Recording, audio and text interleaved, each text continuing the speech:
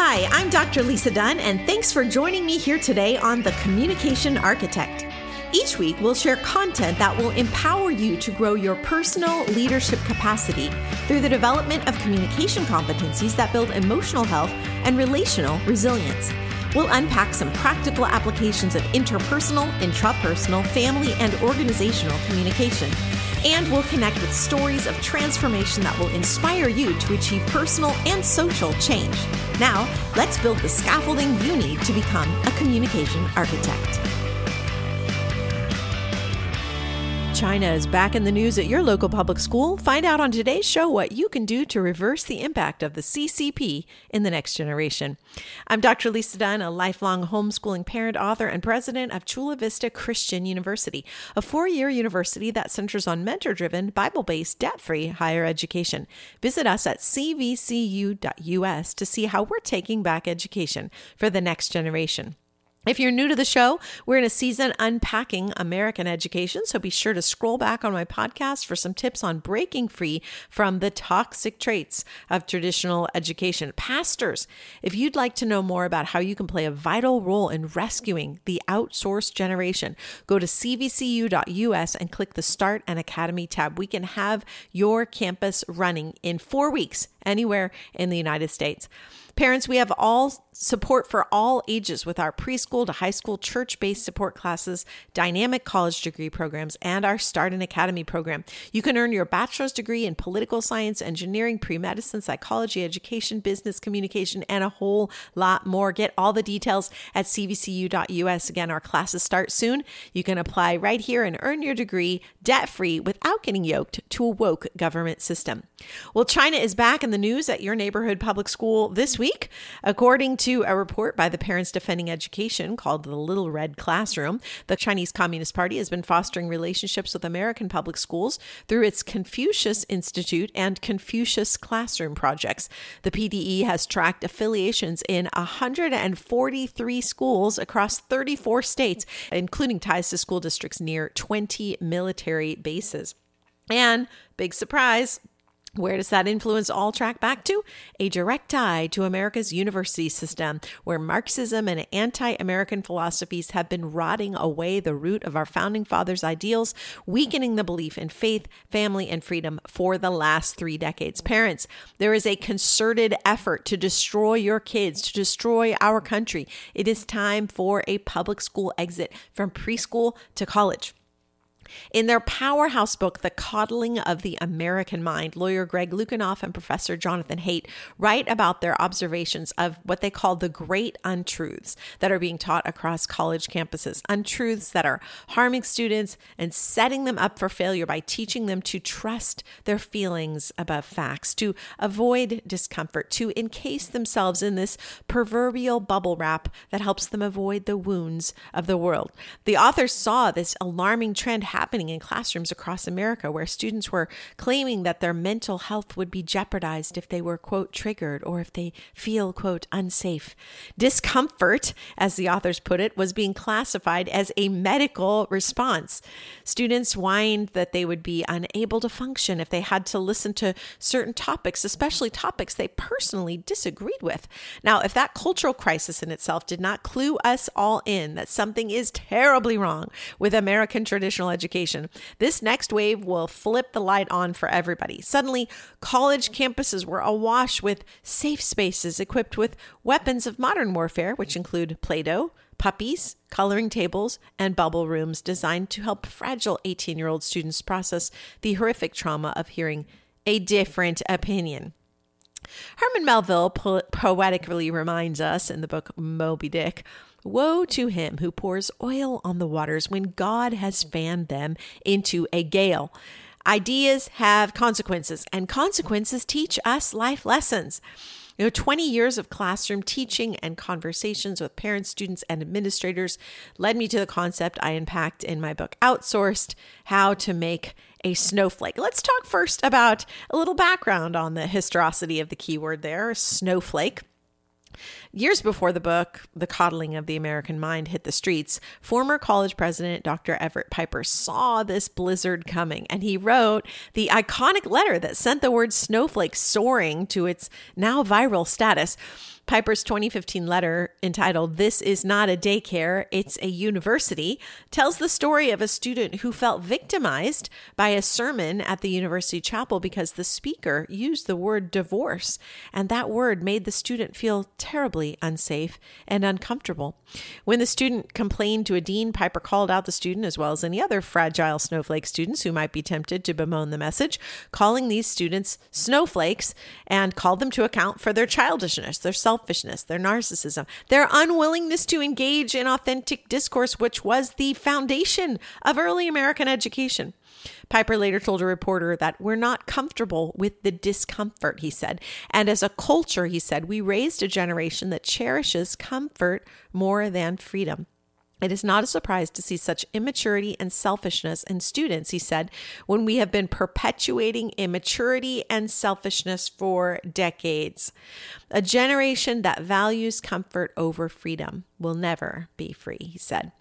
This pattern of rebellion that's bound up in the heart of mankind is evidence where we crave smooth talk instead of the truth, flattery instead of facts, the easy road instead of the rewarding journey. You know, Isaiah faced the same issue. He said, "Now go, write it before them on a tablet and inscribe it in a book." Isaiah 38, 8-11 says, "That it may be for a time to come as a witness forever. For they are a rebellious people, lying children, children unwilling to hear the instruction of the Lord, who say to the seers, 'Do not see,' and to the prophets, 'Do not prophesy to us what is right. Speak to us,' listen, 'smooth things,' prophesy illusions." Isaiah's cultural distress, much like ours today, was fueled by a community of adults who didn't want to hear or speak what is right, who didn't want to face what is true, but people who preferred to live in a grand illusion. May the same not be said of us, mom and dad. Neil Postman, you know, he's one of my favorite authors, saw this love of comfort spiraling down the track like a bullet train. Postman wanted to persuade his readers that the content of our modern public discourses become what he called dangerous nonsense. He demonstrated the downward spiral of behavioral expectations where we get what he called sillier by the minute. As we listen to the conversations of the culture, whether that's the written word, whether that's speech, songs, or media speak in social media, the gravity of Postman's words and Morse's words and Thoreau's words, these observations become painfully clear. The art of authentic conversation, of civil discourse, has literally been traded in for this shallow din of surface conversations that flit from subject to subject like a butterfly on a limb. There's no depth, there's no challenge, there's no exposition. Alternative viewpoints are banned. They're canceled. That's the popular word. This is such a striking contrast to the necessary developmental foundations of critical thinking. Our students are not going to learn resilience in Play-Doh-filled safe spaces. They're not going to reach the peak of wisdom without exposure to the truth of God's word and even the historical documents of real struggles endured by real people. What is the collective effect of this dangerous nonsense? Well, for sure, people have lost the ability to engage in meaningful conversation. They've lost the ability to be sharpened or challenged by a thought that differs from their very own, even to agree to disagree. Civil discourse has died. Luckenoff and Haidt link this steady decline and its roots to the American college system, where students have been provided with these safe spaces to protect them from any thought that might, quote, trigger them. In other words, friends, the public system has baby-proofed the college. And as a result, children have failed to develop the self-discipline and the maturity that would have come from exposure to those trigger words, those phrases, those ideals, those dangers. Without these anchors, students will become snowflakes, not champions. You know, it's highly ironic that secular college and secondary programs accuse Christian education as being myopic. I hear this all the time. And, you know, one of the core courses for any solid Christian education program is a course called apologetics. That's a course that exposes students to the many various worldviews that exist on the planet and teaches them how to think through them, how to understand them, how to encourage them to think and see and process information. Students are taught not just what to think, but how to think. And they start to reason and wrestle with questions in their belief systems. They start to understand not only what they believe, but why they believe it. This is one of our foundational methodologies at Chula Vista Christian University. Our students are taught how to think, how to reason, how to distinguish between lies and truth. Our professors understand how to use the Socratic methodology that influences critical thinking, that asks those great questions that really help students not just to parrot back what somebody else thinks, says, or believes, but to think deeply and draw from their own resources of experience and scripture and the classroom texts that we read to be able to come to the conversation armed, as Neil Postman once put it, armed for the conversation. And many of our young people, unfortunately, have not had that opportunity. Luckenoff and Haight note that the coddling of the American mind has resulted in an absolute mayhem in colleges around the nation.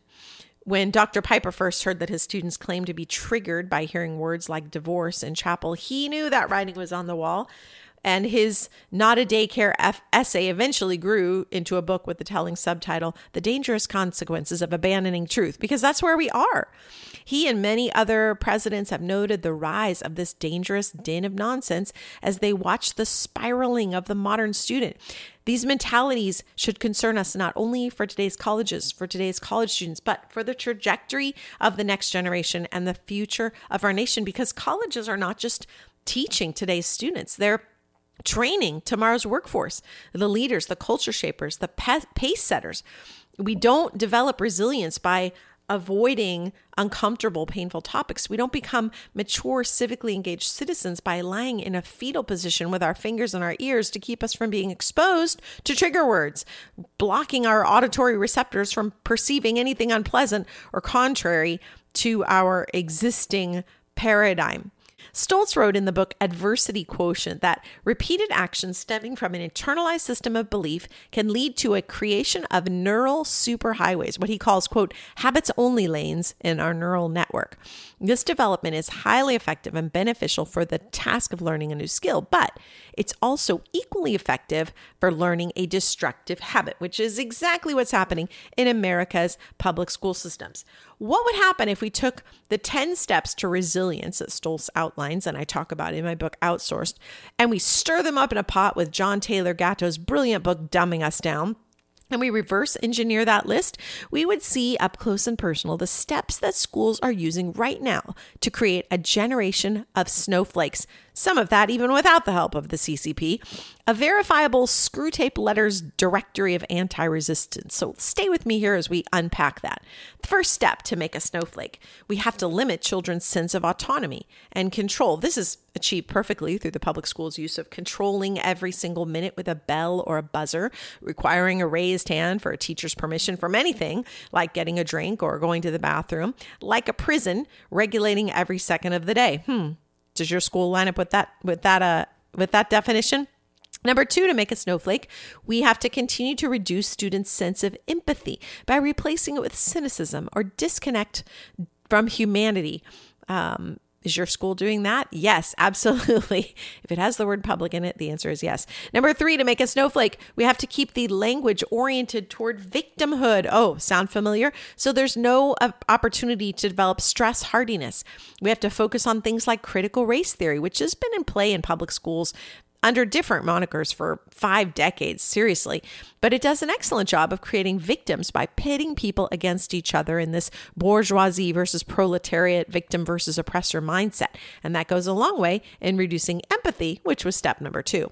Number 4, to make a snowflake, we have to keep students focused on petty disagreements and interpersonal conflicts, never allowing the Matthew 18 principle to be part of their daily dialogue. That way, they won't develop relational resilience. They'll never attach to anyone. And, social media is highly effective at pitting people against one another as well, but it's further exacerbated in these prison systems of the public school. Number 5, to make a snowflake, we must keep their schoolwork from connecting to anything meaningful in the real world so that they won't possess any actual problem-solving skills. This will also limit their sense of autonomy and efficacy, which was step number 1 to make a snowflake. Number 6, to make a snowflake, we need to keep students segregated from what Yuri Bronfenbrenner called the adult world of work, so they have no idea to make important decisions. That's why we see all these hashtags, hashtag adulting, because it's such a foreign concept when students have been kept in age-segregated peer groups for as many hours as possible each day, and that goes from school to church, keeping them away from older students and parents who might call them out on their immaturity or who might model maturity and cause them to raise the mental ceiling of possibility over their lives. The 7th way to make a snowflake is to restrict students from establishing realistic goals and expectations, setting their ideals too high to be attainable and surrounding them with materialistic celebrities who will misrepresent realistic levels of success. You think about all the foundations of TikTok and where that came from and what's happening in TikTok in China versus what's being played on TikTok in America. Come on now. It's the making of a snowflake. To make a snowflake, number 8, we have to prevent students from learning from successes as well as failures. Now, this can be done one of 2 ways. We can keep them from failing and clean up every mistake they make. Go back to Moby Dick. Woe to him who pours oil on the water when God has fanned them into a gale. Or we can keep them from learning from their successes. We have to train them to see success as accidental, not the result of hard work. Otherwise, they'll develop a sense of autonomy that will save them from the snowflake syndrome.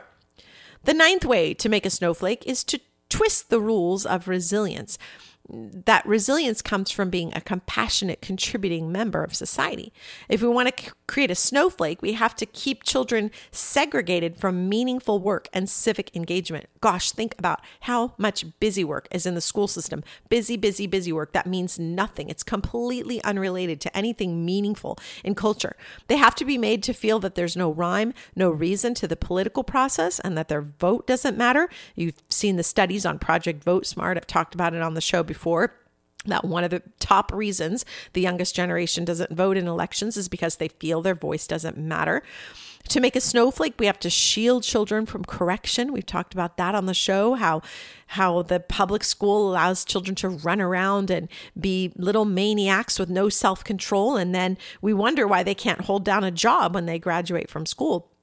And number 10, finally, to make a snowflake, we must never let the next generation know that resilient people live, quote, responsible lives based on a set of thoughtful values. Our earlier quote. The public school system has worked overtime on this one since the introduction of the values clarification movement in 1964, which I wrote about extensively in the Science of Social Influence book. If we remove values from the schools, if we pull up the moral anchors, if we add in a little interspersing of communism, we watch students become increasingly disenfranchised, depressed, purposeless drifters.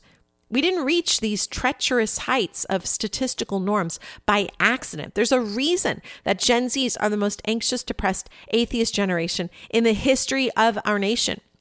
How did your local public school line up with the snowflake making ideologies there?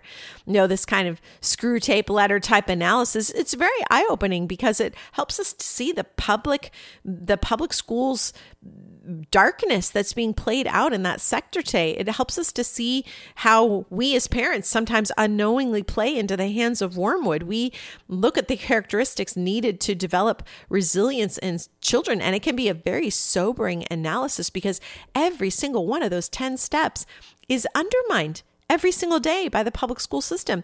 Parents, if you want to raise a snowflake, just keep sending them off on the big yellow prison bus to the local government indoctrination center, which now has the added benefit of the resilience, the anti-resilience training, not only from that list of 10, but from the sobering statement that we saw earlier from the CCP influencing so many schools across the United States so directly with their Confucius systems. Press, shake, freeze, and voila, you'll have your very own snowflake. But Friends, if we want to raise a generation of champions, then we need to take an opposite approach to our modern anti-resistance methodology. We need to stop filling students' days with busy work when authentic education only takes 2 to 3 hours a day. We need to stop overcomplicating education when skills like arithmetic and reading only take 100 hours to master. We need to give students a self of autonomy, control over their lives, instead of ruling over them with an electronic buzzer and a raised hand. We need to give them the opportunity to interact with people of all ages, not just age-segregated microcosms that keep them from learning mentorship and intergenerational communication. If we raise a generation of snowflakes, they will melt when trouble comes. If we raise a generation of champions, they will stand strong. They'll hold back the wave of darkness pressing so aggressively against the values of our nation. Parents, it is our responsibility to speak life and purpose, to inject courage and hope into the next generation. So let's say no to snowflake-producing institutions, and let's say yes to training up resilient visionaries who will help turn our nation around. You know, our local answer to this global crisis in education is Chula Vista Christian University. Through our inquiry-based model, we founded 24 academies across the United States, and we're literally watching the culture shift from preschool to college. We know that traditional education is broken beyond repair, and I'm calling on churches across the United States to be part of the solution. Pastors, you can go to drlisadunn.com, drlisadunne.com, and click the Start an Academy tab to jump into that rescue mission. Parents and grandparents, as you're considering your scholastic options for the coming year, there are so many choices available to you once you step off the big yellow prison bus. I've founded 9 academies here in San Diego County alone. We have them all across the United States. Reach out. Let us help you help the next generation. CVCU is here to help you locally to break free from the system from preschool to college with 3 levels of support: preschool to high school church-based classes, college degree programs, and our Start an Academy program for pastors. You can join us for debt-free, faith-based support that's not yoked to a woke government system. Learn more at cvcu.us. If you're new to the show or homeschooling for the first time, you can catch all the episodes on my podcast. Just scroll back for tips of the trade. And don't forget to check out my latest book, Outsourced: Why America's Kids Need an Education Revolution. You can find that at cvcu.us on the homepage. Again, I'm Dr. Lisa Dunn. Thanks for joining us today on the show, and I'll be back next week with more of our toxic trait analysis and what you can do to break free from the system. See you then. Thanks again for joining us here on The Communication Architect.